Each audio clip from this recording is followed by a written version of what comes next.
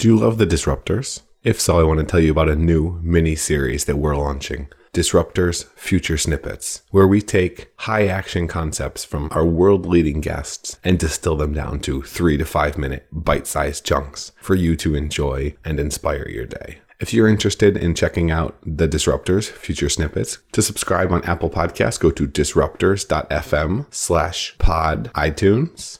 And to subscribe on Android, to go to disruptors.fm/pod Android. These episodes won't be in your main feed. We're just popping a couple of them in here now to see how you enjoy them. And if you do, remember to go and subscribe again, disruptors.fm/pod iTunes for Apple Podcast and disruptors.fm/pod Android for Android. And now without further ado, I give you Disruptors Future Snippets, your shortcut to the future and more.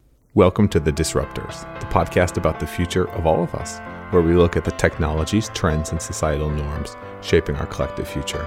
Hear the world's top minds share their insights and predictions on the convergence, direction, and ethics of exponential technologies transforming life as we know it. You can learn more and stay up to date at disruptors.fm.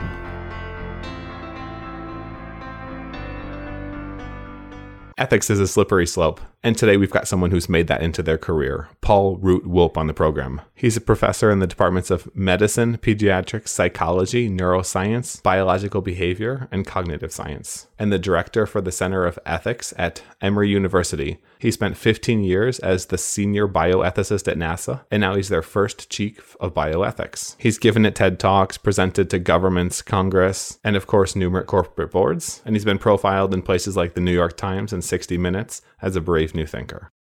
Is it possible, though? So there's a lot of people would argue that if it's treating some type of disease, genetic engineering, even if it's controversial, has at least the right to try its chops, so to speak. But let's say you're going to have a daughter or a son and you find out, oh, wow, when Jimmy's 7, he's going to get cancer. It's a 99% chance. Here's this genetic therapy that we can put him through. I feel like for parents, laws aren't going to stop you. You break any law that's necessary, especially if it's something that's going to kill you. Sure. Is this kind of a slippery slope where no matter what we try to do, a black market will build? As the black market grows, people see, oh, I got the Joneses kids, they're getting ahead. It's not really fair. I got to put Timmy and Johnny through this. And it kind of becomes a keeping up with the Joneses where you have that slippery slope towards further and further, not Brave New World genetic engineering, because they were actually just moving people backwards, but in general, self-enhancement to keep up with the Joneses. So, I mean, we have that problem already with certain pharmaceuticals where they're in the testing stage in the United States and we're not sure how well they work and whether they work or whether they have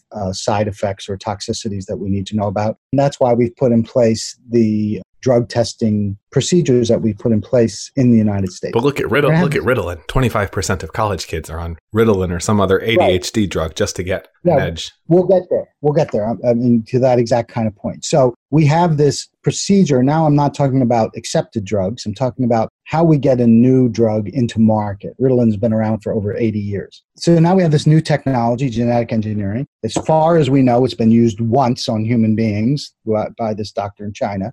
We don't know what the health outcomes are. There's some indications that there may be some negative health outcomes. So it depends where in this timeline we're talking about. If I were advising parents who had a child with a genetic disease or in utero or something that potentially genetic engineering could help at this point, it would be absolutely irresponsible to try that on their child. It's just premature. We just don't have the technology, technique, and talent yet to do this in a way that's safe and reliable. And then, as you say, there's going to be a timeline as it gets safer and more reliable. And we discover, I guarantee you, side effects and negative outcomes that we didn't predict at the beginning. And then we try to figure out, can we fix those? And along the way, there will come a point at which it seems to be safe enough and reliable enough that people might do exactly what you say. Try to go find it somewhere else. If it's still in a testing stage in the US, for example, that doesn't allow them access to it. They do that with new drugs. They do that with new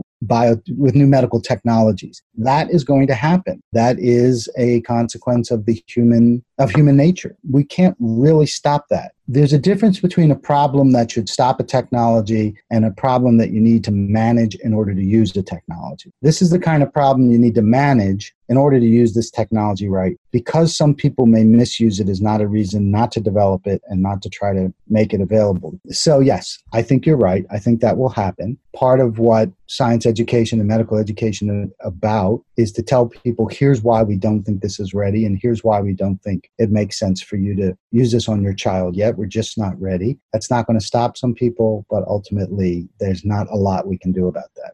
If you want more of The Disruptors, you can subscribe to the podcast on iTunes or go to disruptors.fm, where you'll find tons of audio and video interview stories with leaders in the fields of genetics, cryptocurrency, longevity, AI, space, VR, and much, much more. You can also follow me on Twitter at MattWardIO. If you enjoyed the show, please leave a quick review on iTunes at disruptors.fm/iTunes to help more people discover the podcast and help us make a bigger impact.